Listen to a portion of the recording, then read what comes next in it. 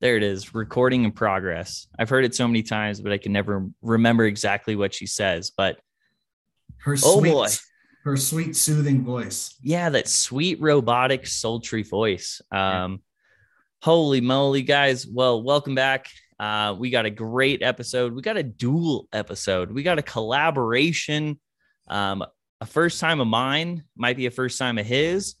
We're gonna do, just collectively have a great fucking time, man. So Yeah. without further ado, welcome back, Ricky. What's going on, man?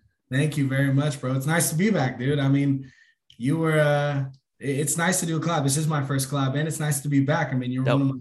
you're one of my first guests, bro, back in Sweatpants Saturday days, man, back in the old stew. Dude, yeah. I mean, going back to those days, I'm glad that you're getting back into it. We'll circle back around to that here probably here in a little bit, but well, I mean, welcome to the On My Terms podcast, guys, and welcome to Silk Quarter Life Crisis. Yeah, quarter life crisis, baby, right there. Here we go. Oh, shout out. Let's go. Look at you right over your shoulder. I need to get a logo over mine. I have every other logo imaginable, but my own. That's where I throw the salt, baby. That's where I throw There the salt. over the shoulder for show. I feel it, man. But hey, I mean, if you want, I mean, dude, it's late here in Denver. I'm an hour ahead of you. So we're getting a little bit later than I'm used to. I'm typically an early riser. I see the sun rise and I see the sunset. Are you more of a night owl? I mean, I've always my schedule has always like terrified people. So for the last 10 years, my work schedule has primarily been starting at 3 o'clock in the morning. Whew. So I've always had this weird, I've seen a lot. So I was in the same boat. I would see the sunrise and the sunset always, but on weird terms. I'd be in bed like eight Sure. or nine at night, pre-kid. And then when I did have my kid, he went to bed like 8:39, wake up at 3 o'clock in the morning, go to work or be at work by 3 o'clock in the morning.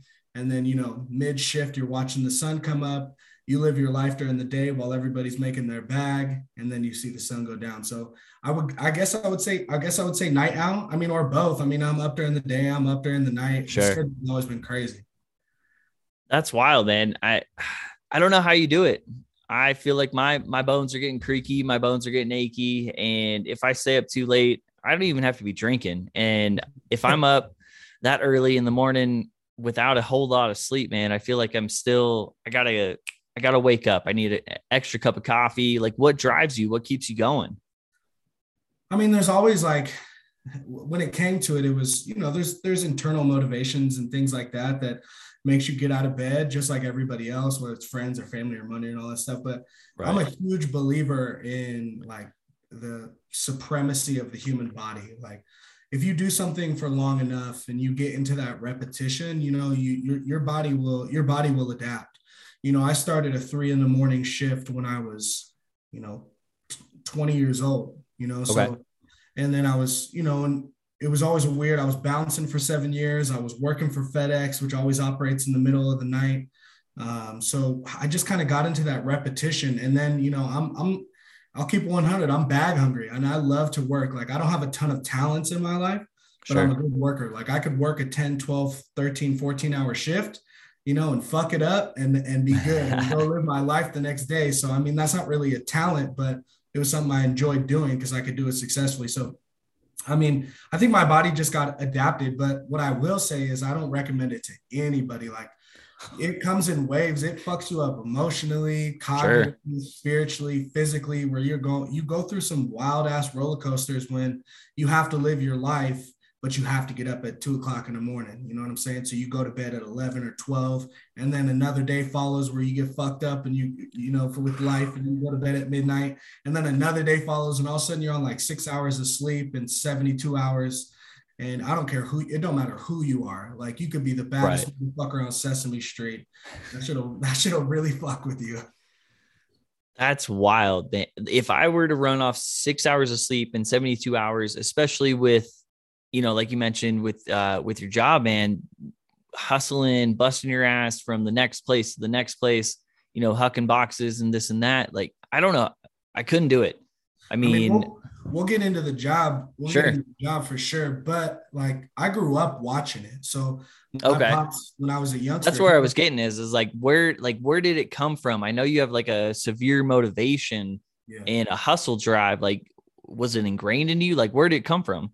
So I think it was spectating Okay. and then like really soaking in what I spectated. So when it comes to spectating, my dad growing up, he worked at grocery outlet. You know, there's all the trials and tribulations, whatever. He worked at grocery outlet and you know, he would do landscaping and he would do odd jobs here and there. He worked at the gas station, but he would always, you know, when we didn't have a car, he'd wake up at like 4 o'clock in the morning and walk his black ass to fucking grocery outlet, work at 8, 9, 10 hour shift, walk back home, check in with the kids, you know, and then he would, you know, go to landscape and he didn't have no truck, no nothing, you know, he would walk like either get a buddy to give him a ride or walk his tools to where his job was and just leave his tools there and then Yeah. come back. And he was just always over and over and over again. And I was just watching it and he was just exhausted. And my mother would do very similar things as well. They were both 2, 3 job type of cats. So spectating it seemed like the norm. And you kind of, you know, everyone for the most part, you look up to whoever your mentor is. And if it's your parents that you're watching, like in my world, that was normal. You know what I'm saying? That was something For that sure. that's something that a human being does. It deserves no praise because that's what you do. So spectating that and watching that, it seemed like the norm to me. It seemed like something that's not out of pocket or out of the realm of possibility. And then soaking in what I spectated, I was fucking terrified watching my dad at 50, 55, 60 years old working these type of shifts, you know? And so my internal motivation was I'm so fucking scared to go back to what I was spectating and I never want to be in that situation. And my, you know, my father's a great father and so is my mother, but That's awesome. I wouldn't want to be in that situation. I never want to go back to that situation. I don't even want a taste of it. I'm not looking back. So, you know, when there, I do believe you should get that 7, 8 hours of sleep. Absolutely. But I was fortunate enough to be in a place where my body was capable of sleeping 2, 3, 4 hours a night. And I just tried to utilize those 20 hours that I was awake to try to get ahead, you know, and it's worked out for me. Like I said, I wouldn't necessarily recommend it to anybody, but if you're in a tough Sure. situation and you got to get it done, some people are built like that, you know, and I can't take homage to it was a talent or anything. Like I said, I watched it my whole life. It was the norm. And then I was just like, fuck it. If I can get it in when I'm young, so Right. I don't have to, you know, I'm turning 30 soon. So I'm like, four Yeah. hours of sleep, I'll keep 100. It's like fuck that. You know what I mean? Like I'm never trying to be in that realm no more. That's awesome, man. That's a story. I mean, we've talked many a times and I never had any idea. I mean, I'm jealous that you're not 30 yet either, too. So that's a notch in your belt on me for sure. But that's so it's crazy to think. I mean, on the complete flip side, like I didn't witness that so much as a kid, but I had, you know, similar hustle drive. But with what you're saying, the fact that what really stuck with me is like the extra hours in the day. You're like, Right. okay, if I can wake up early and go to bed late, that gives me extra hours in the day to do so much extra things, whether it's get the bag, extra time with the family, be able to, you know, kick your feet up or whatever. At what point was there a moment in your life that kind of sparked that gusto that, hey, we got the time, let's go get it? I think it was more calculated, you know. So Okay. and it really started when I was in college. I went to Humboldt State and I played football at Humboldt State and I was a bouncer and I was a package handler at FedEx. Now doing that, I was just Okay. young and having a good time. And I needed some beer and weed money. You know what I mean? So Right. like, Don't so we I was, all? yeah, you know, so I would go to school. I go to school from like 8 to 2, and then I do football from like 2 to like usually about 6 or 7, you know, and then I'd take care of whatever I had to do for a couple hours. And then from 9 to 2 in the morning, I would bounce. You know, this is like Dude. Wednesday, Thursday, Friday, Saturday. And then I would go home 2:30, I would crash. but I was scared I didn't wake up. So I got my homie who played football with me to work with me at FedEx because our sort started at 5:30 in the morning. So he would always come into my home. I left my fucking door unlocked. He would come into my home, wake me up at 5 o'clock. I'd put my shit on. We'd go and we'd hit our shift at 5:30. We'd finish at, it was a quick little side gig, 7:30. And then we go straight to school and we just repeat. So I kind of got used to that. Damn. In college. And it was just, like it's how many days a week was that? Wednesday, Thursday, Friday, Saturday. Ooh, 4 days a week in college, classes, football, the whole nine. Yeah. I mean, I've had a fucking motor. When I was in college, I was president of 2 clubs. I was president of SAC, which is Student Athlete Advisory Committee. Okay. And I was president of ADAP, Alcohol, Drug, and Abuse Prevention for HSU athletes, which is very ironic because I sold most of the athletes their weed. So I was like sitting at the table like, yeah, no, we definitely should look over there. Yeah, no, this is the word on the street. But I'm here to talk if you need me. Yeah. But so when I got it, that was just for fun. But when I got into a little trouble and I dropped out of school. I dropped out of college and I went home and I was blessed enough to get a manager job at FedEx, but it was in South San Francisco. Now I'm, 21, 22 years old. I can't afford to live in the city. So my family lived in Sonoma County, like Petaluma, Santa Rosa, all that stuff. Yeah. So really it was calculated. I had no car, right? And my work was in San Bruno, which is just south of South City. So it was really like, how can I accomplish taking this manager job and trying to start a career with no degree or nothing like that and make some money with, the resources that I have. So this was probably my best friend in the world, Teo. He thought I was a psychopath because I lived with him for about a year. So what I had to do was I would wake up at like 6 in the morning or 7 in the morning, and I'd walk it was about a half mile, a little less than a mile to the bus stop.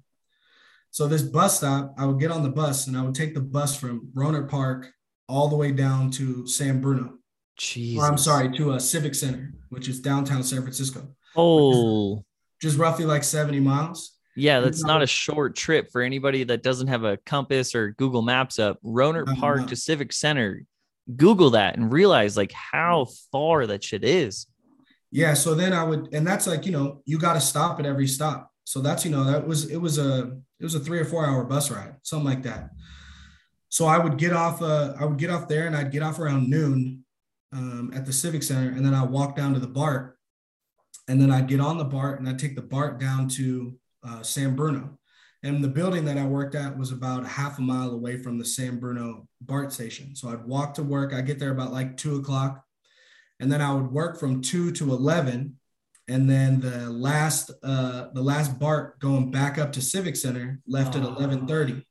So I'd walk up to the BART station. I'd catch BART. I'd get back at like 12:30 to the Civic Center right by the Capitol in downtown San Francisco. And then the last bus was 1 o'clock in the morning that left the Capitol. Now, the thing about public transportation I didn't know is if you're the last or the first bus, you have to stay on time. You have to sit. If you're early, you have to sit until the time is allotted. So I wouldn't get back to Rohnert Park till like 4:30 in the morning. And then I'd walk my black ass to my buddy's house, climb onto the couch at like 5 o'clock in the morning, and wake up like an hour and a half later and take it back to the bus station. I would do that 5 days a week. And then Saturday, Sunday, I was a painter. And then I worked as a busser at a restaurant called Graffiti that was owned by a good friend of mine. So that was just, and then I did that for like almost a year and a half, and then I stacked some dough and bought a car and things got a little easier and I continued to progress. But when I look back, the capabilities that I had in me, it makes the jobs going forward a lot easier. I continue to reflect on that shit. 100%. I mean, I rarely, doing podcasts, like we don't get rendered speechless very often. I mean, that's a story that, we've talked, like I said, you never hear, we don't know a whole lot about each other's like past and stuff. So this is something else, man. Not enough people, especially in today's day and age, man. Like everyone's like, okay, well, I got a job offer here. Maybe I can pin it against this person, pin it against that, and like, maybe unemployment. It's such a different, it's a different environment. And you're definitely raised in that, like, quote unquote, like that old school mentality. Yeah. And it's a whole different mentality that not enough people, in my opinion, have anymore these days. Like, And I don't speak on that much. There's only like a handful of people in the world who know that. sure. Hopefully more after this podcast release. But Yeah, the whole world's about to know this. the recommendation that I put out to people when I talk, because I'll coach kids and I work with kids is, Right. none of that stuff, like that story, that's not for anybody. So, a lot of people want to talk about their trials and tribulations and their adversities to kind of compare it. But like the things that I did there, that shit was for me and the people around me. Right. That's only for you to know. And if you keep that, you kind of hold that internal pride that you've tackled those tasks or went through those adversities or calculated how to navigate through life on a rough patch, and you keep those close to you, then when they do come out, they're much more meaningful. You know what I mean? They mean a lot more, so 100%. I don't speak on them too much because they were done for me. Like I wasn't doing that to impress nobody. I was doing that because I was like, this is the highest paying job I got, and I need a fucking car because I Right. can't be riding Caltrain. I can't be riding the fucking Golden Gate 101 route for the next. Dude. Actually, I was riding it so much, dude. And I was on the 101 and that route, and that was such a hard time. After I got this 101 tatted on. Look at that. Because I was on it was the Golden Gate Transit, and the bus route was 101. My That's BART route was 101. Obviously it's the 101 oh down to San Francisco, down to the Civic Center. So right. it holds a special place, for me. And then when it does come out, I try to it has to come out at the right time in the right place, and to Sure. empower others, because if you do go through things like that, you can belittle people very quickly, and it becomes a comparison game. But if you use adversities in your life to empower, that Right. the more you can do it, it's capable, it's possible, then that's when I like to preach about shit that I did. That's funny because I love that you just said, it's not about a comparison, because right here in my notes, I wrote down everything that you were saying encapsulates, in my opinion, it's not about a comparison. It's about the outcome. Correct. It's not the journey or the destination or whatever, but it's the mental drive, the mental capacity to say, hey, I have a goal. I want to accomplish this, and this is what I need to do it. It's not comfortable. It's not easy. It's not clean, but it's what the fuck I got to do to get to where I want to be. Yeah. And, like you said, it's not something that you sell as a sob story. You don't sell it as like, oh, woe is me. You just see it as like every day I went to work, I did this, I did that, and I did it to get to where I want to be. And Right. that's so commendable, because too many people take that same story and they just fucking ring it and tell everybody they know about it. And, oh, what was me? Yeah. I have to get up at 3 a.m., blah, blah, blah, blah. Because You know what I mean? I did it to get out. I was doing that to fucking not do that. Right. So like I don't try to look back at that. And like I said, if I do, I try to do it for good and to empower, because I don't want that ringing around in my head. What I want ringing around in my head is, when I got some extra cash, or, Right. I'm only working one job, or I got money to buy my kid this, and then, you stand, you don't get to see the foundation under the dirt of a house, but that's what holds it up, and I think of things I like love that that. is that shit is embedded. Nobody needs to know it. All they need to do is look at the vessel that I am right now, Right. and if I can catapult or be a catalyst to someone's success because they're in a hard time and are doubting their capabilities, then you're like, hey, you don't have to say, well, I did it, you can do it. You can really forge it as people can do this. People get through this. Your mind, body, and spirit can go a lot farther than you really fucking think. And a lot of Yeah. times you figure that out when you're in have to situations. Want to people can go pretty far, but like those were have to situations. I was like, fuck, I got fucking bills to pay. I just got in some trouble. I got no fucking degree. I'm black, covered in tattoos. Like, I'm not walking into no corporate offices or nothing like that. I got to use what I got. And it was my connections. Then I got a manager job, and, I was on a sprint for 10 years. 10 years I was with FedEx, and it's got me to where I'm at now. Well, and I don't want to say luckily, but I guess at the juncture of your life being at 20 years old versus getting a manager job, hustling, and then getting a manager job at like 50, and you've been sprinting, for that 50 to 60, 40 to 50, whatever Right. 10-year period you ever want to put it.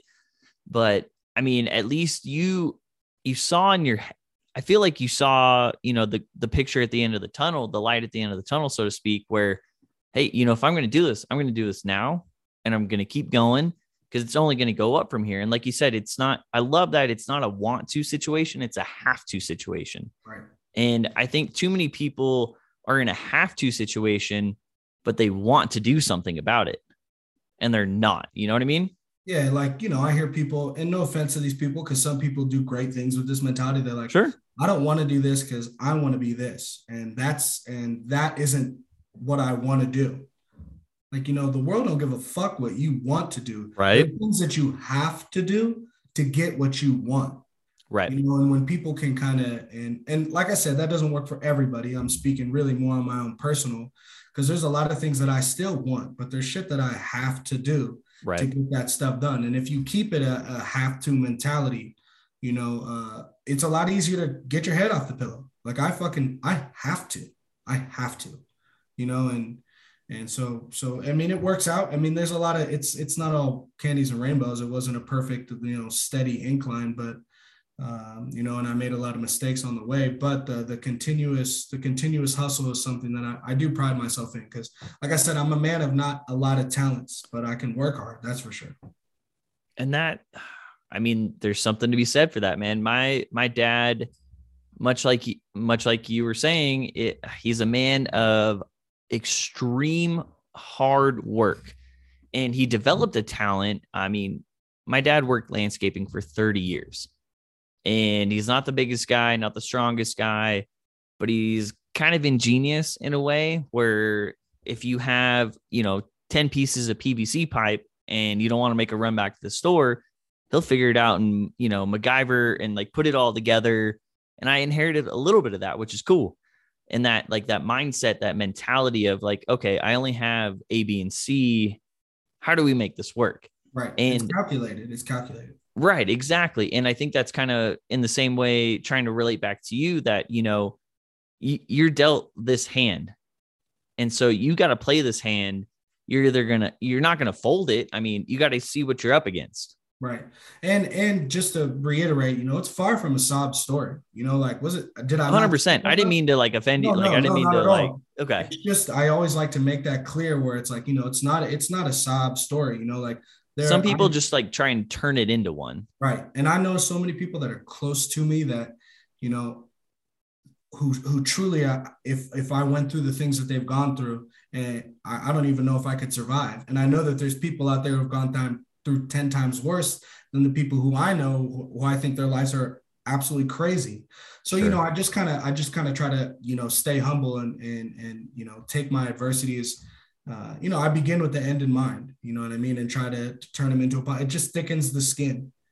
You know what I Sure. mean? And, you lose some things on the way. I think you become a little more emotionless than you'd like. And you become a little more or cold, if you would, and your Yeah. perspective becomes a little skewed. So there's definitely cons to getting through adversities, but as long as you can reflect back on them and try to stay in a neutral ground, you'll be all right. Absolutely. I mean, I just started working from home since almost a year now, man. And I feel like my personal conversation skills, I mean, it's one reason that I love doing this is because it keeps my like conversation skills somewhat sharp. Usually there's a little bit of, a drink or something involved and it goes off the rails eventually, but it's one of those things that I don't have a lot of human interaction anymore. And I guess how I'm trying to relate it is like being a hermit working from home, as great as it sounds, being a social person as I am. I mean, working all those hours and, transportation wise and, working two jobs sometimes and then football balancing all, now a kid, like, do you think it secludes you too much or do you make an effort enough And if you do, like, how do you make an effort to like still stay awake and go out and be social?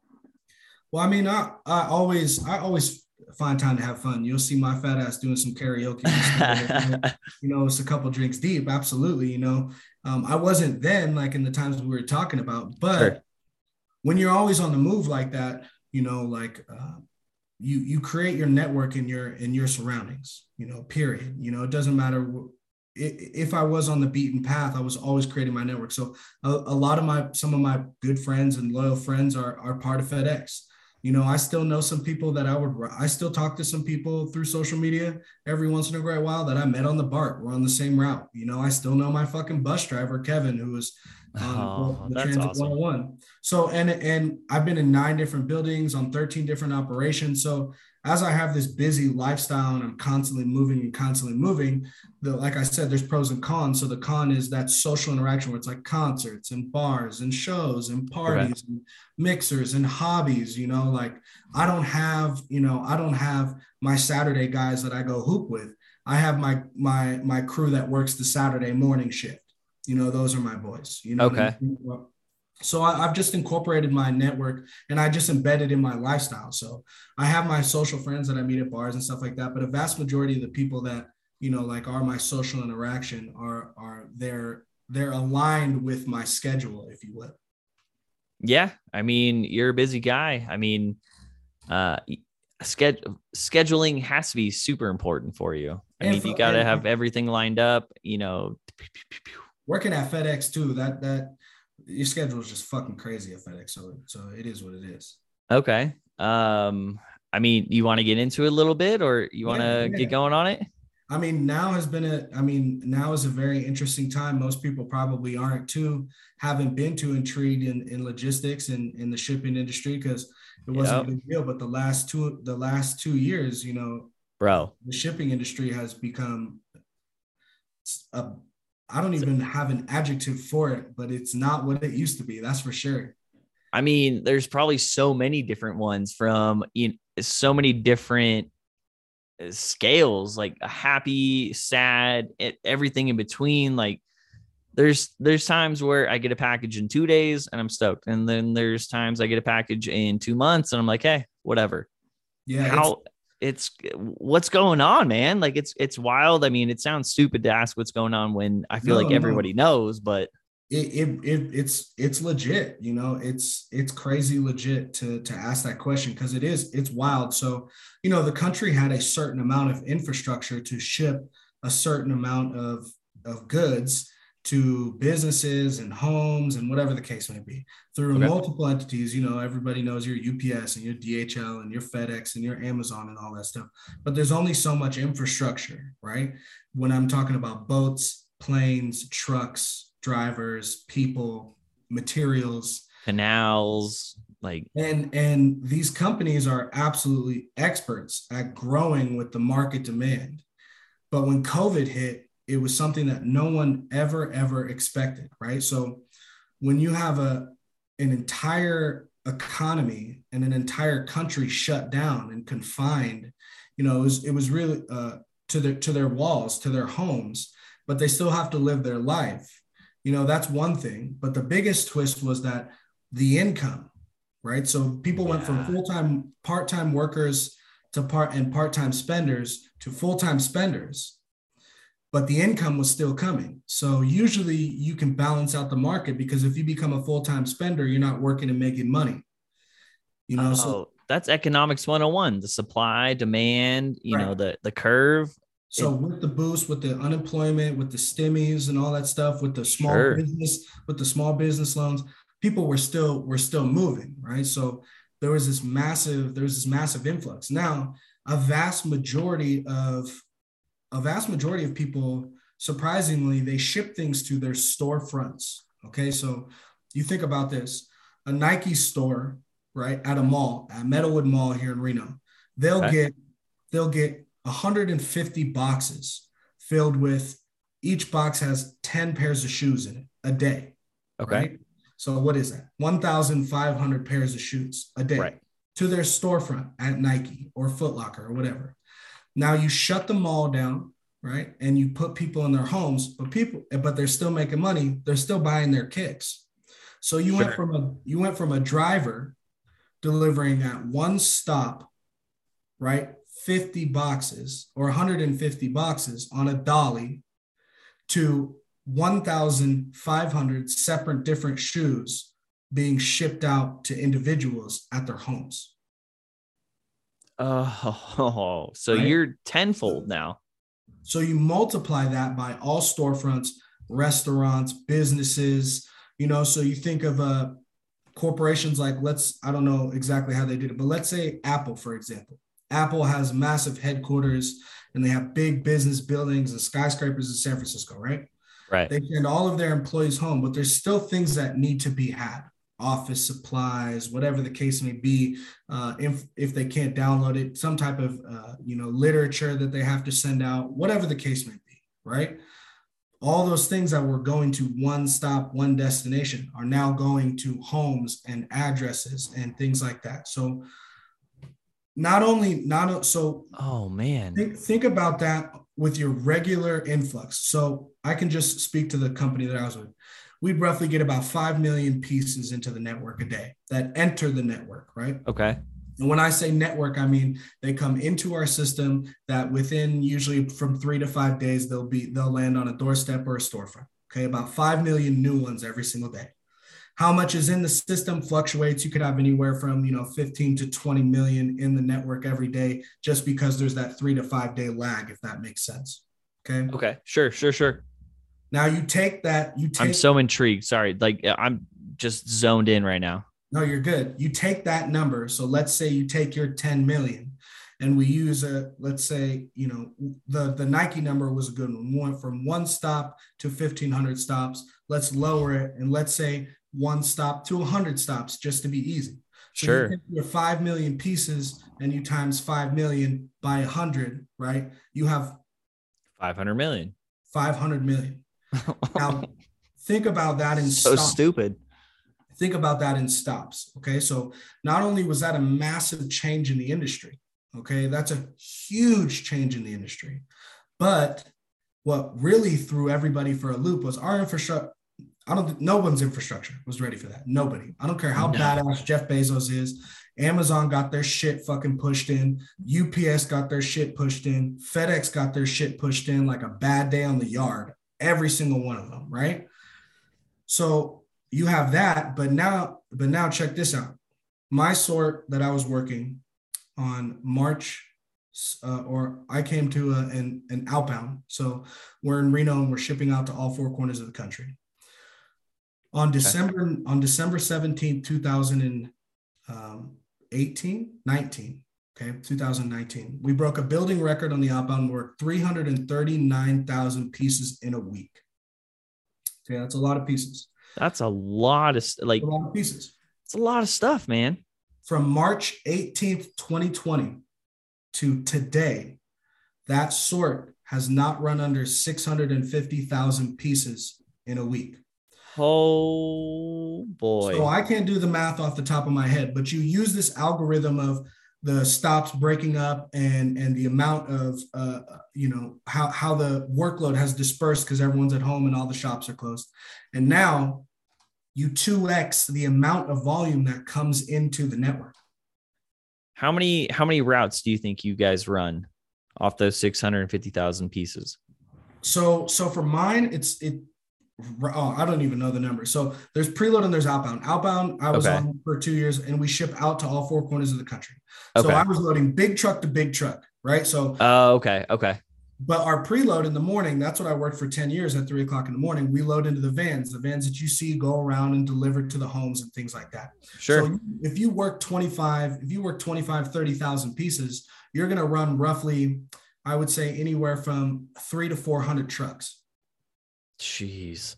And that's just 30,000 pieces. So then the preloads double.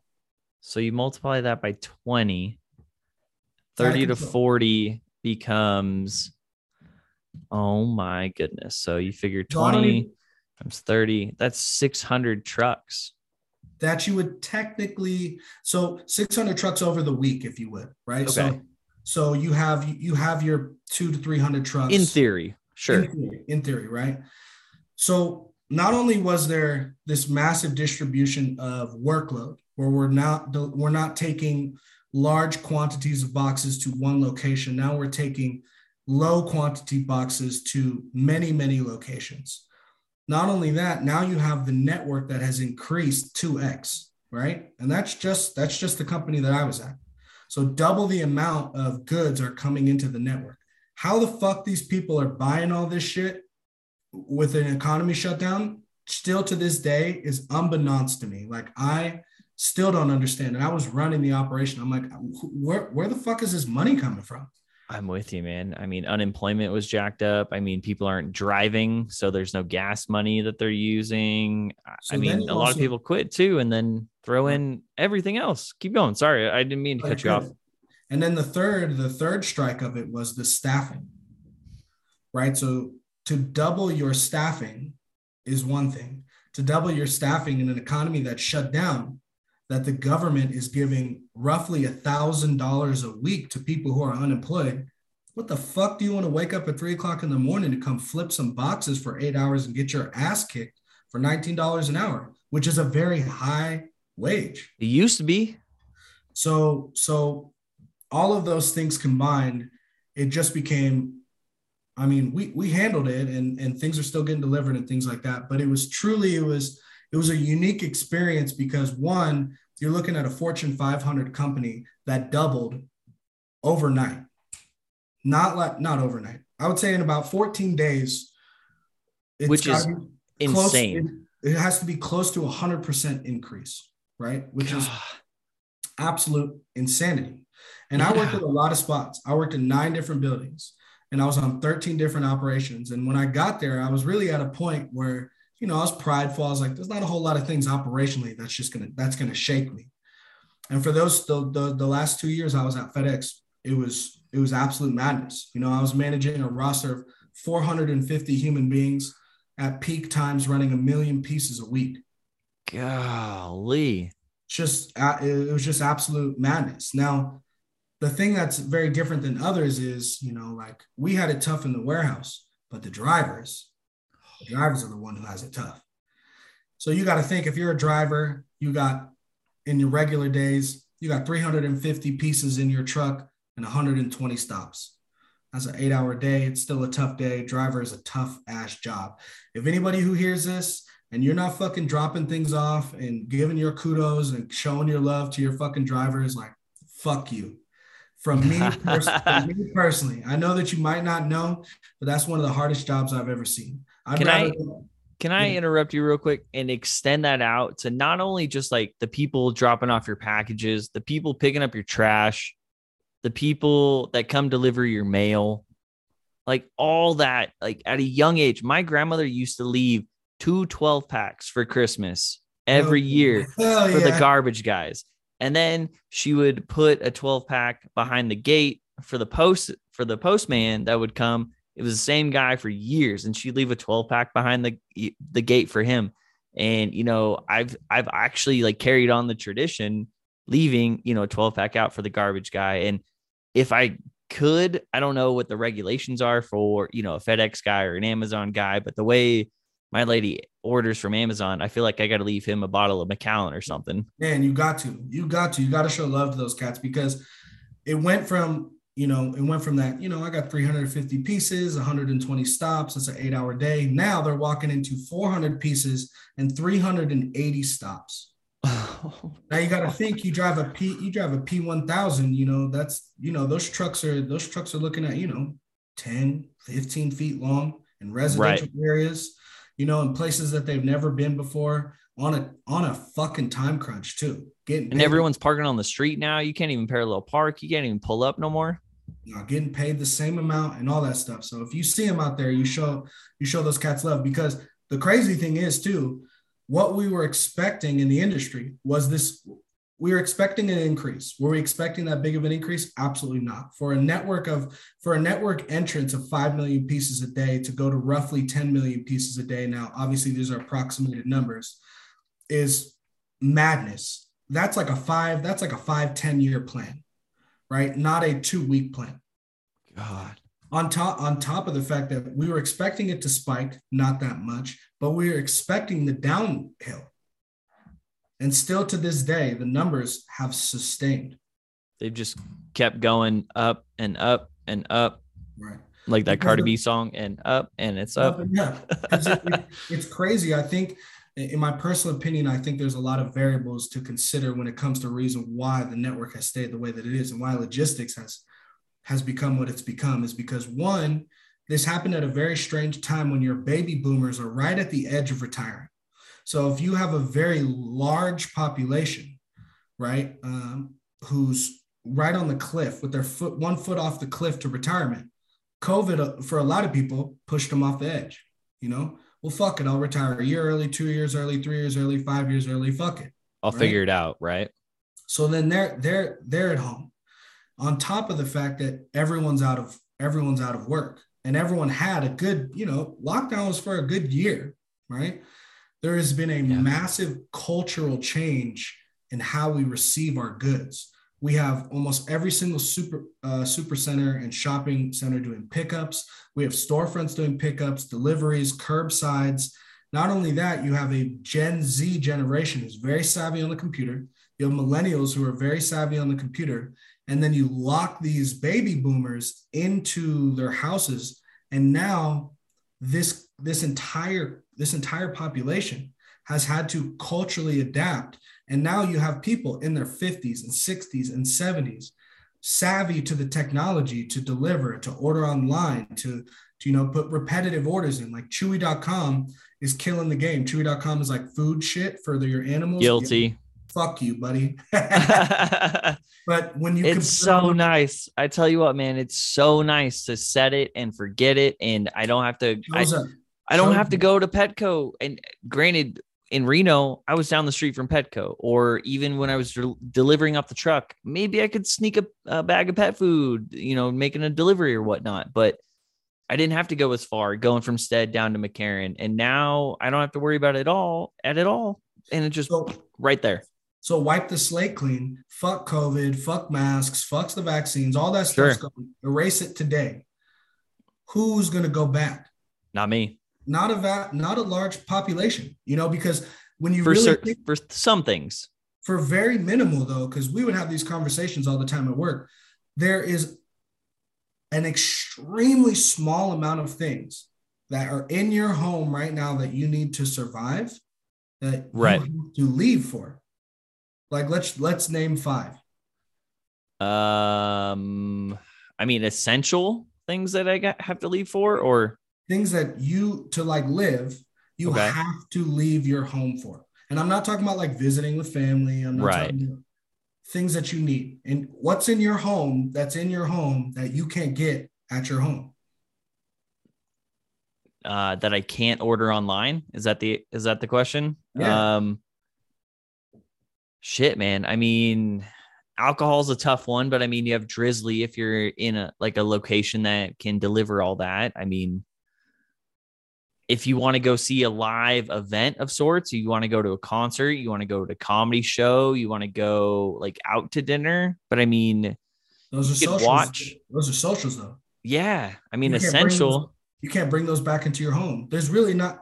You can get couches, beds, refrigerators, appliances brought, installed. You can get everything that's in your room. You can get these mics. You can get a fucking toilet delivered to your house, shower curtains. Dude, I looked around here and I went, what do I have to go? And there was nothing. There's nothing in this room right now. There is nothing that I cannot order online, or at least find something comparable online. Actually, I'm looking at a binder of documents. So a birth certificate or something. You can't go online and go get that, or a social security card or a driver's license, but it's about damn near it, man. Really? I mean, and they're getting better at it. I just renewed my registration on my car online. Yeah, I have to go do that. Honestly, I'm doing that tomorrow at 7 a.m. So that's going to be fun.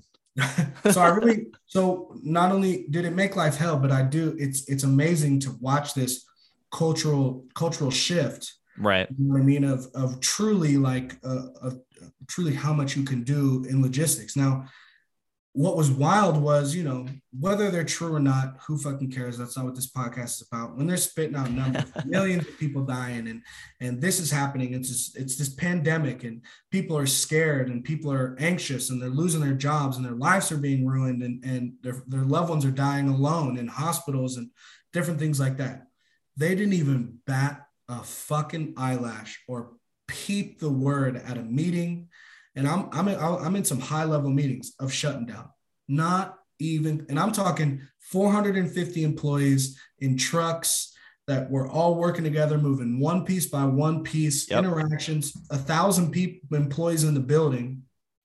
They didn't even think about it. Not even, and no logistics because they couldn't afford to do it. Right. It's been a while. It was a wild 2 years.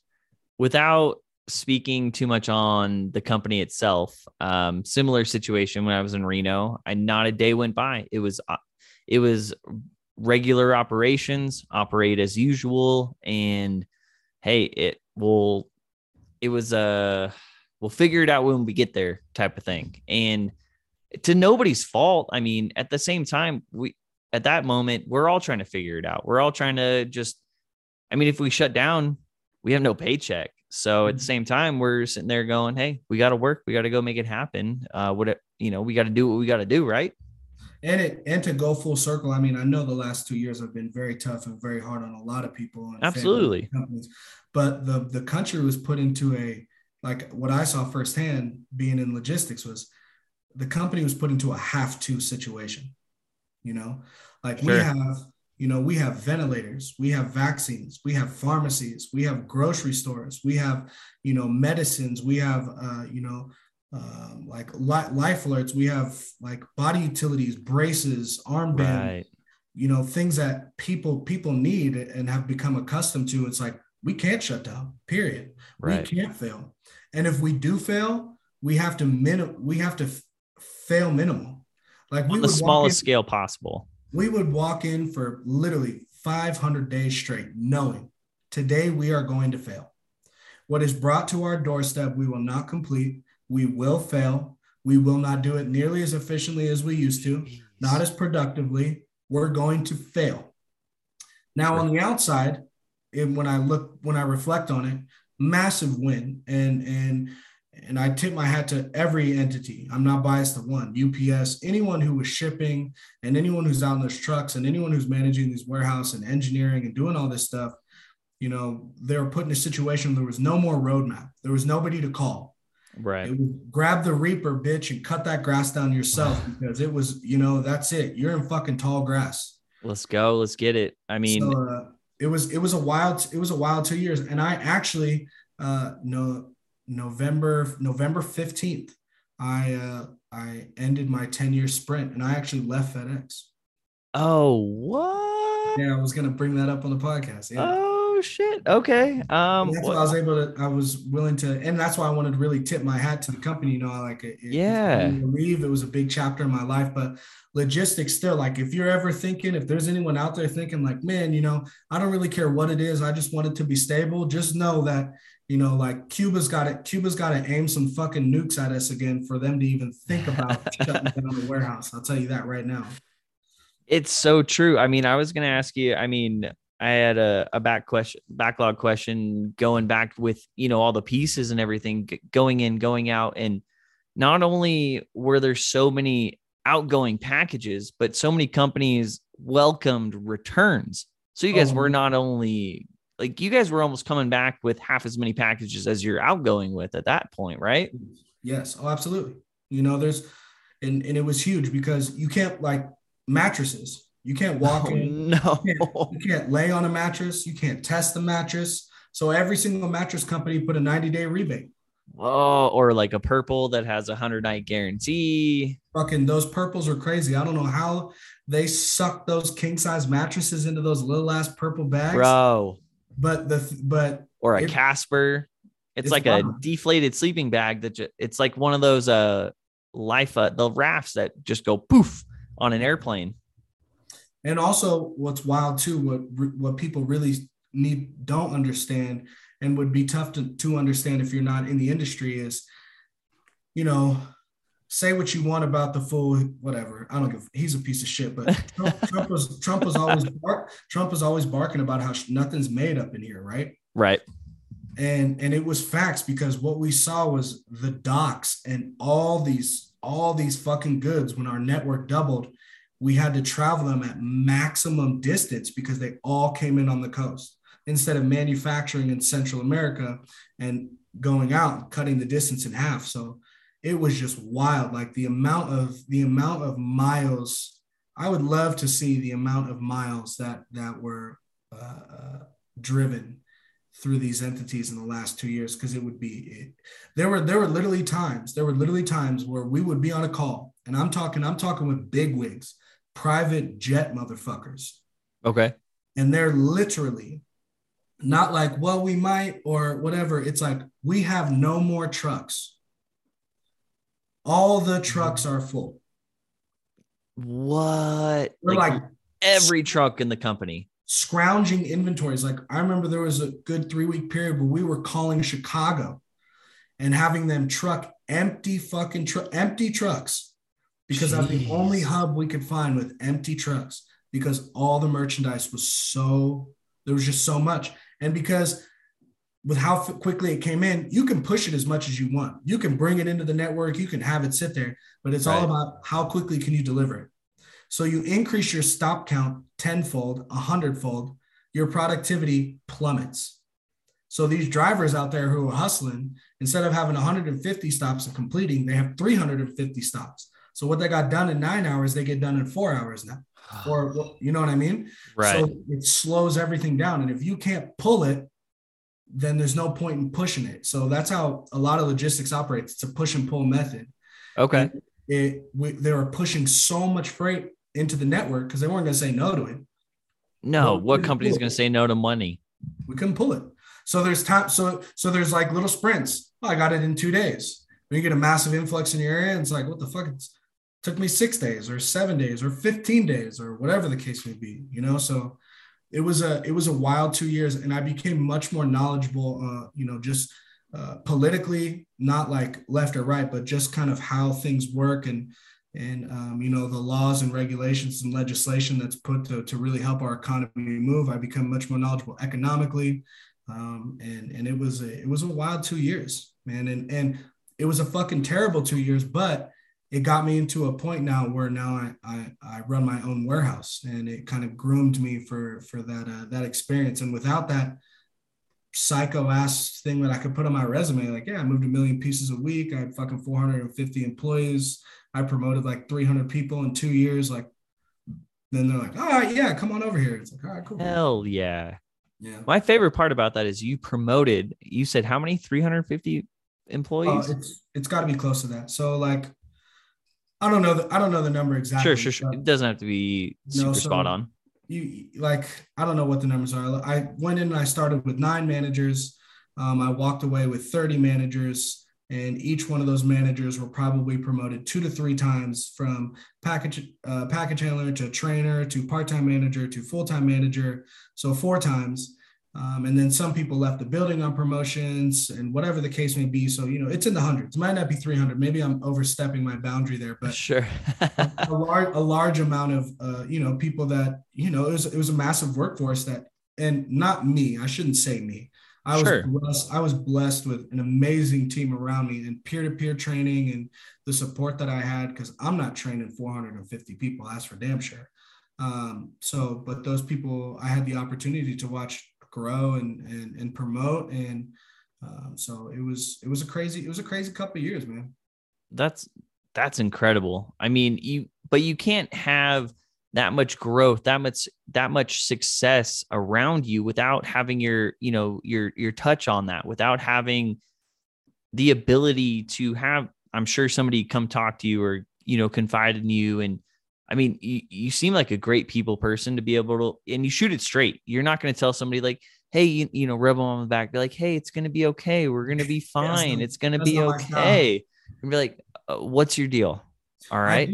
So I did always have my touch on it, but what I have to say, and is important to say, that is a weird sentence, but my touch was other people's touching me.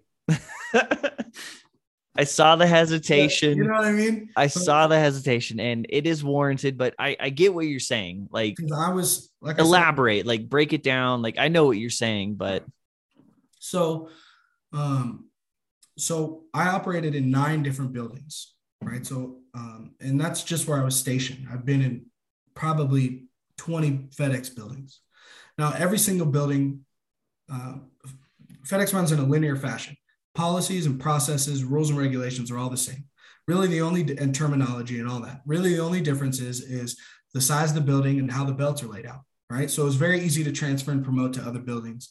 And they would utilize their resources to send people like myself or other talented people or whatever the case may be to go and help out other buildings in need. But when you go to so many different places, I feel like in FedEx, I traveled the world. I traveled the world of FedEx. And I got this massive education because there's all these different types of management, there's different types of styles, there's different types of people, populations, cultures, ethnicities, beliefs. There's different types of fatigue, whether you're 10-year or 5-year or brand new or young or old or, old school or new school. And I saw good management, bad management. I saw good employees and bad employees. And I just got immersed in so many different varieties that I just became, I would say, when it comes to logistics, like culturally educated. So I got to see a lot of the good and I got to see a lot of the bad. And I was always very nosy. I would try to steal all the good and learn all the bad. So when I did get to a place, I would say like relatable or adaptable to situations because I don't just have one style. And I got that from all the people who brought me up and mentored me through this company and in life as well, people outside the company as well. Moving from, working in Fremont and San Bruno and Windsor and Reno and, all these different places. And then so when different people come up to you, different people that you're trying to groom and you're trying to grow and educate, management isn't a one-way street. So I was able to adapt accordingly to give the best product that I could to the people that I'm trying to develop. Right. sure. So, and with that, this is a random thing, but leaving FedEx, I've become obsessed with cultural ignorance. And I've had this massive drive to want to travel and travel to different places in the States and out of states, especially now having a kid. And my parents did just well enough to be the poorest Black kid in a white neighborhood, so I wasn't moving around. I wasn't moving around too much, but I got to kind of like in this little hyper circle of FedEx, I got to travel the world in my own way. And I've just become obsessed with meeting and learning from all these different perspectives. So I've kind of fallen in love with this obsession of traveling the world and traveling the country and taking my son with me. But that was a little off topic, but yeah, I mean, so I love it. Keep going. I kind of had a touch in it. Absolutely. But, I have to pay homage to, because I can honestly say like Ricky Sims doesn't have a style. I don't have a style, but I've stolen and replicated so many successful styles from other people who are better than me. And I knew they were, so I just stole their shit. You know what I mean? And then tried to Yep. trickle it into my own surroundings and my own ecosystem. Anyone that has heard Old Sweatpants or even the new On My Terms has heard me talk about me working in sales and we're thieves. All salesmen are thieves. We take what we like, we put our own spin on it. And like you said, we learn what not to do also. Right. We learn the bad stuff and we learn, okay, maybe we find a way to get away with it better than other people. But at the same time, we learn, okay, no go. Like this shit is off limits. Like this isn't my style. Right. But in my last episode with my buddy Andrew, we talked about the adaptability to conversate with so many different people. And you brought up the diversity aspect. And what I imagine FedEx is a big melting pot, a big diverse melting pot of all different walks of life, different cultures, different people. And you have to know how to adapt more than maybe an office setting, so to speak, from religious, from cultural to what's going on at home. You got to know what's going. maybe a home life for this person and that person are completely different. You got to know how to relate and handle so many different people. You have to be a chameleon. Like when I was working in San Bruno, it was the biggest. Perfect terminology. Yeah, it was the craziest thing. I would walk into an office and I would sit with people who are six figures corporate with degrees in engineering or management or whatever the case may be, right? But And we never sit hucked down. a box in their life, I'm sure. Well, at FedEx, it's unique. It's unique. A vast majority, like Okay. a I vast stand majority of my corrected. higher ups My bad. My are bad. managing, and that's why I love the company. A vast majority of our, and I'm sure there's other companies like this, but I do know much of logistics is very similar, because like if you come in out of network and never done the groundwork, you're dead because it don't matter how good you are an engineer if you don't have your army to move the freight, you're done for. Okay. But I would sit at the office and, these cats are degrees. These are some suit and tie cats who have just kind of, they were there, but they've lost what we call doc reality, right? They're office guys now or in Okay. gals. What's doc reality? So doc reality is people who understand the operation. They understand how it moves because they were in it, but they've moved up to a point where they no longer have to have their boots on the ground. And over time, the industry evolves and they've kind of lost, like they're looking at sheets of paper, they're looking at numbers and engineering. And sometimes they lose sight of factoring in the reality of what goes on, like Sure. three people should be able to move this. Well, those three people are Tom, Sue, and Bob. And Bob has a gimp leg. Sue is an emotional head case, and Tom has one fucking arm. You know what I mean? So like that's kind of like doc reality. But I'd Sure. be sitting at these meetings and you do one thing, and then I'd walk right onto the dock in San Bruno, and a vast majority of our employees are San Bruno, Long and Crips, and cats from Oakland, lower Right. class, minorities, some rough riders. And you have to be able to turn it on and off. Because if you can't get the buy-in of your rough riders and your grunts, then you're never going to be able to please your suits and ties in the office. So if you can't play both sides of the field, you gotta, it just doesn't work. So you become a chameleon, and it's nice because Almost a you, politician, huh? yeah, but you stay grounded. You stay grounded, Sure. so like as I go into my interviews, one thing that I would always say is I would say, I just want you guys to know I'm not tucking my shirt in. And what I meant by that was I'm always going to wear my Timberlands on the dock and my Carhartt pants and my bent build hat because I'm not going to walk out onto the dock and be submerged in the people who make me successful and not look like them. Especially because the You're people part of the who look, family.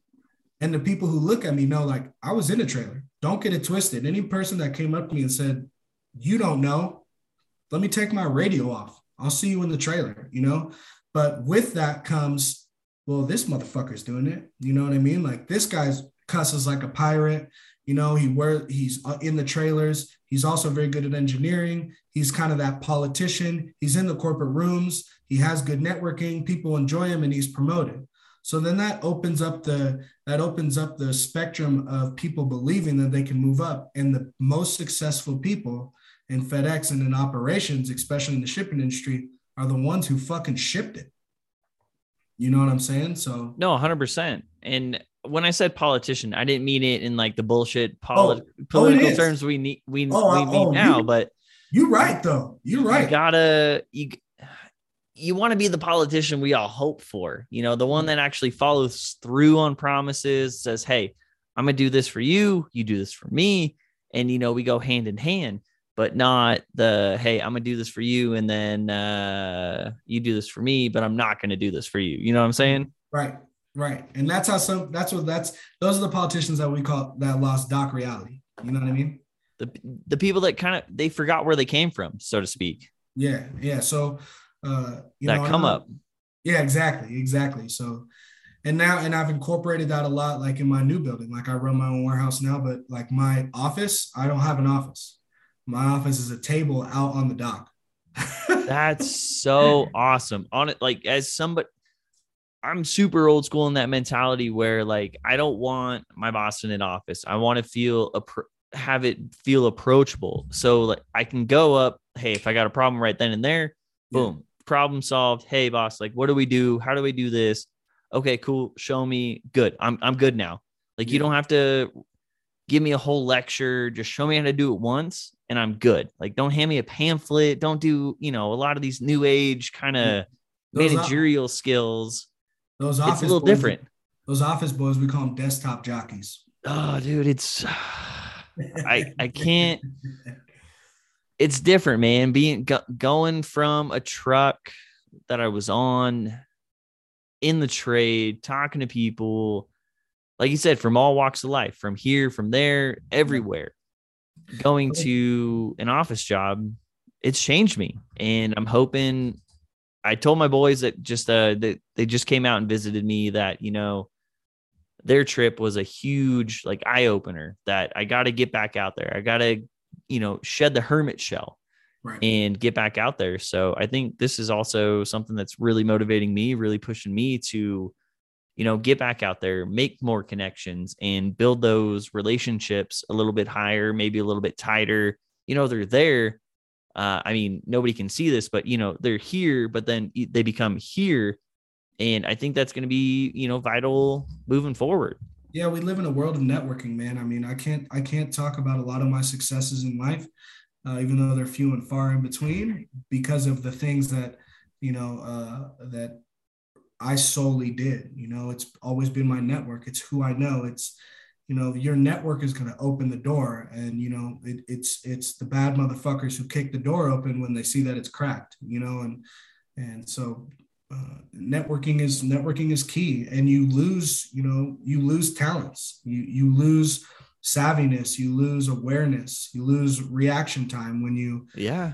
we're pack animals. At the end of the day, it's in our blood, it's in our DNA, and we thrive when we're social and we're moving. And if you do find yourself cooped, like a lot of people have, a vast majority of people have, there's, I think, and I'm not saying you, but I think a big piece of the population will see that they've lost a lot of their talents. Like I have people come visit me from California.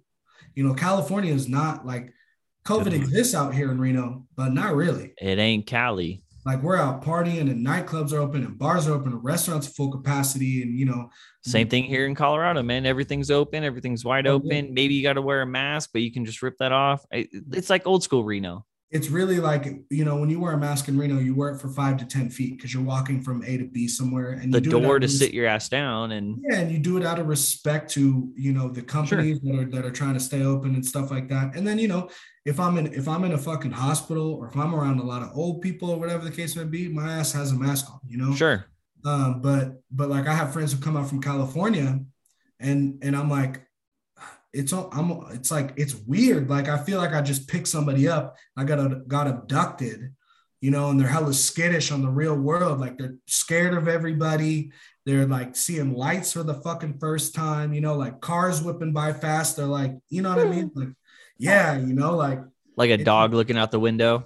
It's interesting. It's very, very interesting. So they're like, their hands aren't calloused when it comes to the world, like they're not using those talents anymore. And what's weird is my buddies came out from Cali too, and where they're at is so different than what I hear and what I've experienced elsewhere in California. I went on a work trip for a week in LA, and God, if I went from everywhere from Santa Maria all the way down to like Van Nuys and Venice and all that. I heard LA's nasty right now.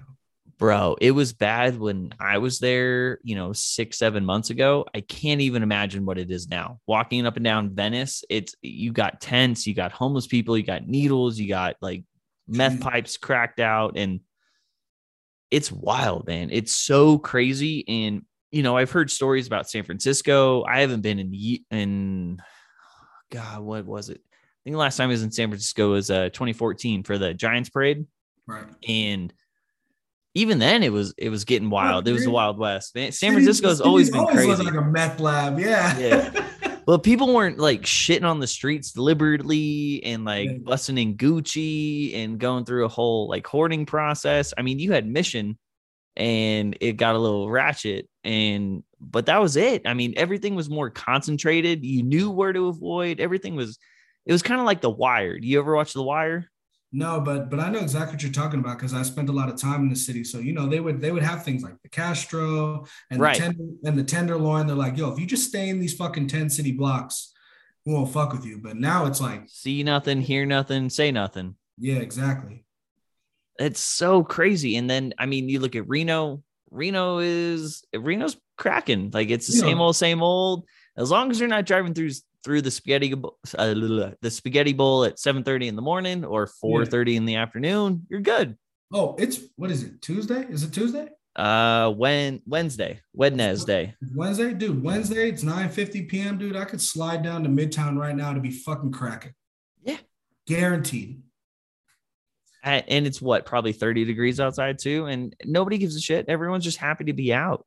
Yeah, it's nice. I mean, I miss seeing my family and stuff like that, but to come full circle, it's just, not only with the job and logistics and shipping in the world, it's been a very interesting evolution that we've Yeah. seen over the last 2 years, man. You know what I mean? Just seeing how people react, I mean, I'm sure you've seen it, have like friends have changed opinions on certain things, and maybe not friends, but people in, not the immediate circle, but the outside circle that you go, oh, I didn't know you were like that. Or, oh, I didn't know you realize you're so opinionated. People used to be a little bit more in the closet, not in like, not in that old sense, but just everything is so much more prevalent. And I feel like people are speaking out so much more. Like, I mean, it's kind of off topic, but have you like experienced kind of a little bit more like vocalism and like kind of, you know what I mean? I don't know where I'm going. You know where I'm going with this, No, but I know exactly where you're going. And I'll tell you this. I'm going to keep it 100 with you on your podcast because I fuck with you. And I know you won't judge me. Never. But I think over the last 2 years, we have a massive epidemic that we've grayed out the line between opinion and fact. And I think that that's happened because I love that people can speak out and people are braver to speak out more.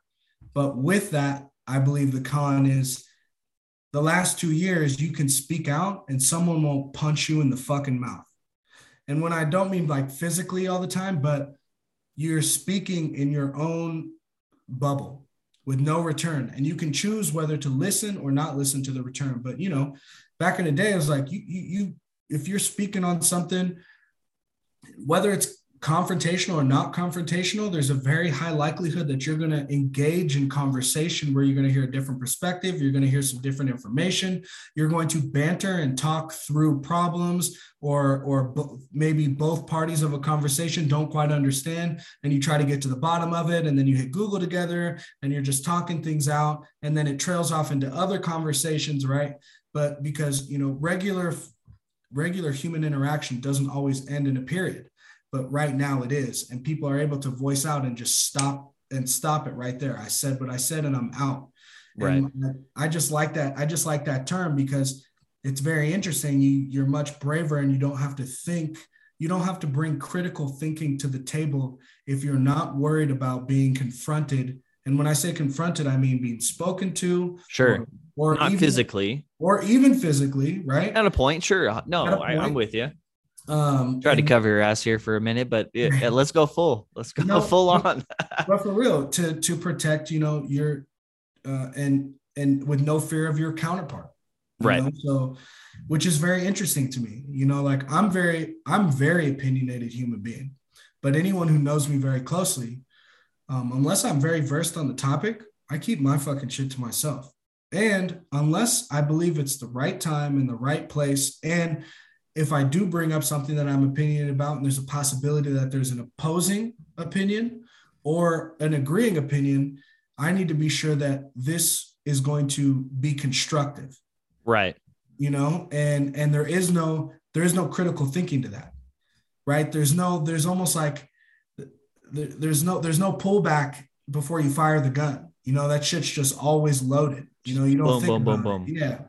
And I think that there's pros and cons to that. So don't think that I'm like, like very on one side of that, but that is something that I have noticed.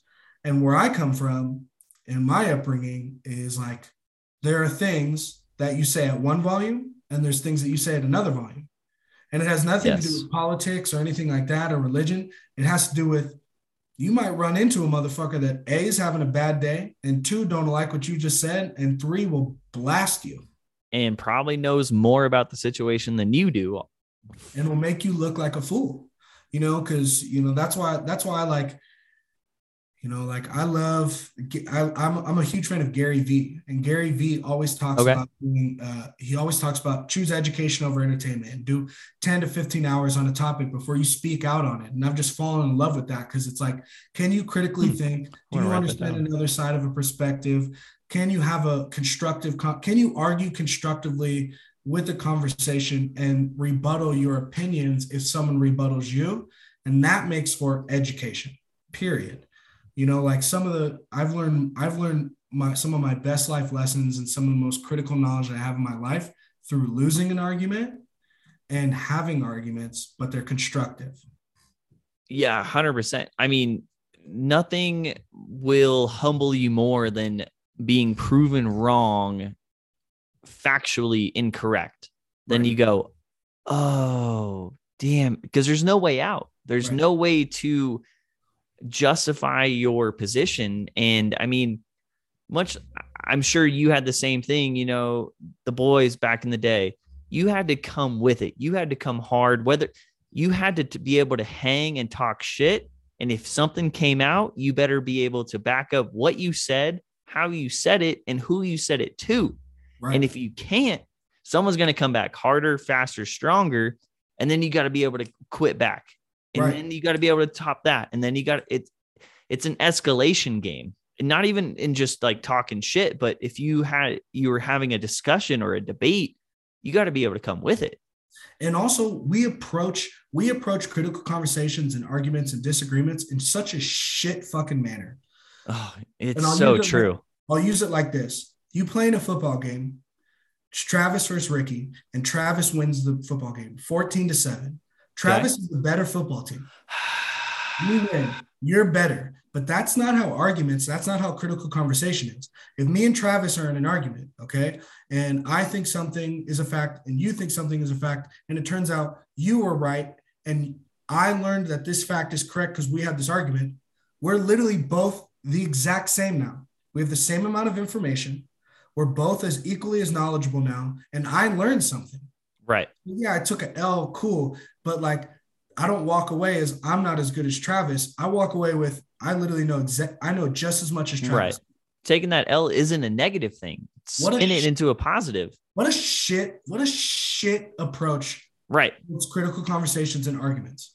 What a shit approach. And it drives me crazy because that's why I love doing the podcast. When my guests would come on, I'm like, who the fuck knows more about a topic than me? That's who I want to talk to.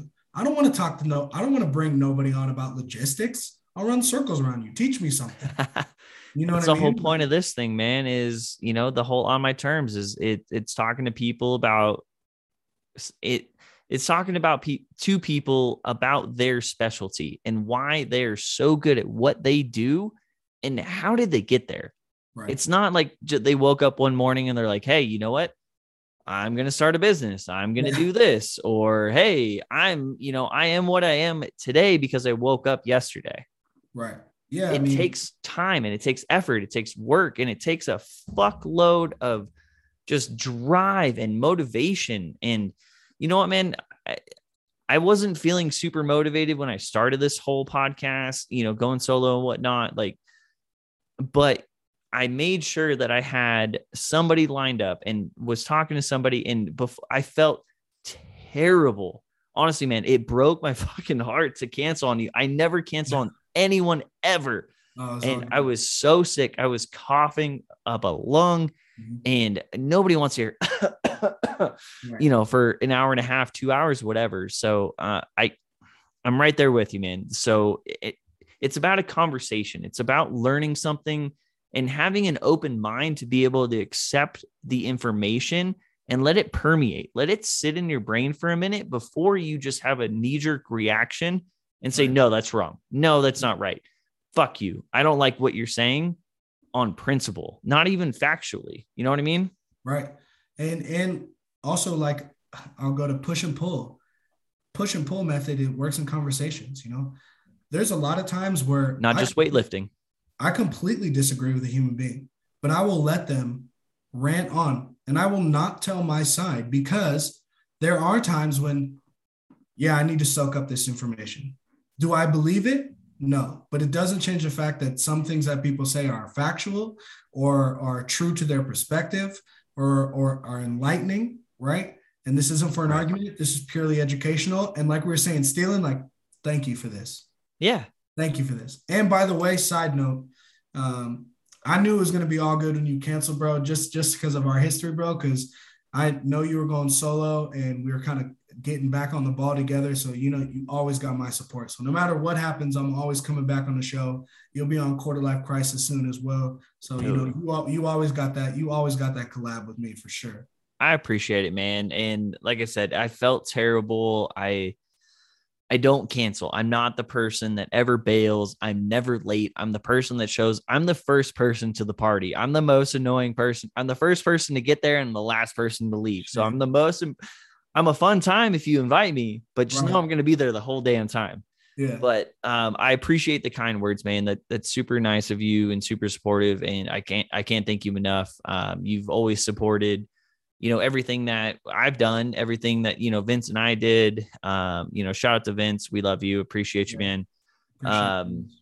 And you always have a spot here. I appreciate you, you know, saying that I have a spot always on your podcast as well. And yeah, man. I mean, where do you want to keep going, or are you trying to wrap this up, or what are you thinking, man? I know you got a baby over there, not a baby, but you got your son. Fuck, what are we on, an hour and a half now? Yeah, something like that. It's already, dude, it's 11 o'clock here. So 10 o'clock there. I said we cut, and then we can just, you know, maybe in a couple of weeks, we don't have to release it immediately or whatever. We could get back on and, you know, and I was kind of hoping this would come out next Monday. Oh yeah. Fuck yeah. Really? Yeah, for real. This Monday coming up? 17th? Yeah. This Monday coming up, man. I'll even send it to you. You can, I don't think we have anything to edit. My last episode was the most heavily episode I've ever had to kind of go in for, but with good reason. But there are some things that, also on a side note, you know, I'm going to be doing my episodes, but and I'm just throwing that out there. Don't make a decision now. Just put it on your back. I'm not sure what you're doing over there, but you know, I've really been trying to get into the works of having like a short show within my show that's consistent with someone. And I like that you're starting to do this remote Zoom. Okay. You know, so I'm in. You know, something that's like, you know, 15 minutes, 20 minutes. We could brainstorm on like a topic, whether it be current events or just, you know, kind of like you, Travis, said, like sport, whatever the case may be. Yeah. That just something that's consistent, little hits. You know, and just keep the YouTube flowing, you know what I mean? And just something to always keep me fresh on the mic. Cause sometimes I'll fucking record 8 podcasts in 10 days. And then I won't record for like 2 months cause I don't need to. That's wild. I've done 3 in a week, but dude, 8 in 10 days, that's insane. Oh yeah, dude. I just have people just slide into the crib one after the other, dude. That's crazy. I think I like sometimes I'll do 2 in a week and then I have a little bit of backlog and then I can do 2 the next week. And so, I mean, consistently what I try to do is, you know, release on Monday and every week, just boom, boom, boom, boom, go and go. But you know how to find me, man. You let me know. Cool. You give me 20 minutes notice. I'm there. I'm fucking there. You let me know, man. I'd be more than happy to be any part of what you got going on. You're a good dude. You're a solid person. You're a great human. And I appreciate, you know, all the time that you're giving me. And I'd love to give any time I can back. Dude, that's love, man. And thank you so much for reaching out, bro. When I saw you hit me up in that message, I'm like, immediately, I was like, fuck yes. I didn't even get through the rest of the message. It was like, hey man, I'm starting back up. I was thinking, you gotta stop. That means too much, dog. That means I'm too blowing much. You up. I appreciate it, bro.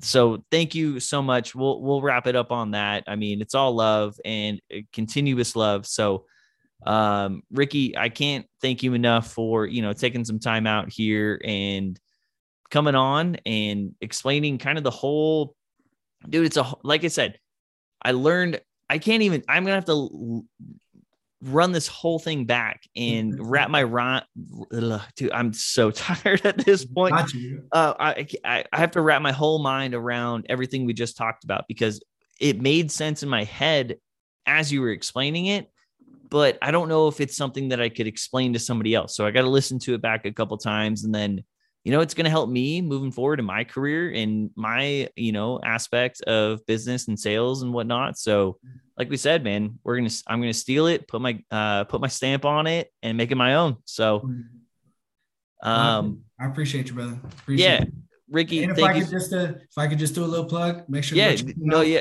I was just getting into that. Say your stuff, plug everything, what you got going on. I wish we would have done this in the beginning. I hate doing it at the end. I might even cut this and put it at the beginning. So if you want to start fresh, go for it, man. The floor is yours.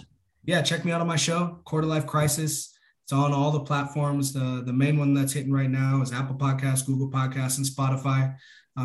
Hit that like, subscribe, do the whole 9, check out the episodes. It's informational and some drunk banter with the homies. And there's one on there with Sweatpants Saturday. So check that out. But yeah, come check out my show. Just getting into dropping. So I'll drop when this comes out, it'll be the 17th. So go backlog. I'll have a Quarter Life Crisis episode that drops on the 15th, and just be looking out for us. I'm going to be out on YouTube now, getting the ball rolling again. Took a couple months off to strengthen my skills, and I'm back. Big shout out to Travis. So thanks for having me out, bro. You're welcome anytime, man. I'd be more than happy to talk to you. I mean, I feel like I could sit here and talk to you for hours, man. There's so much going on. You're a good dude. You're a good person. And thank you so much for coming on. We'll wrap it up here. This is the On My Terms podcast with Mr. Ricky Sims, Podcast Poppy, the Quarter Life Crisis. This is On My Terms podcast with Travis McAfee and Ricky Sims. Have a good night, y'all. See ya.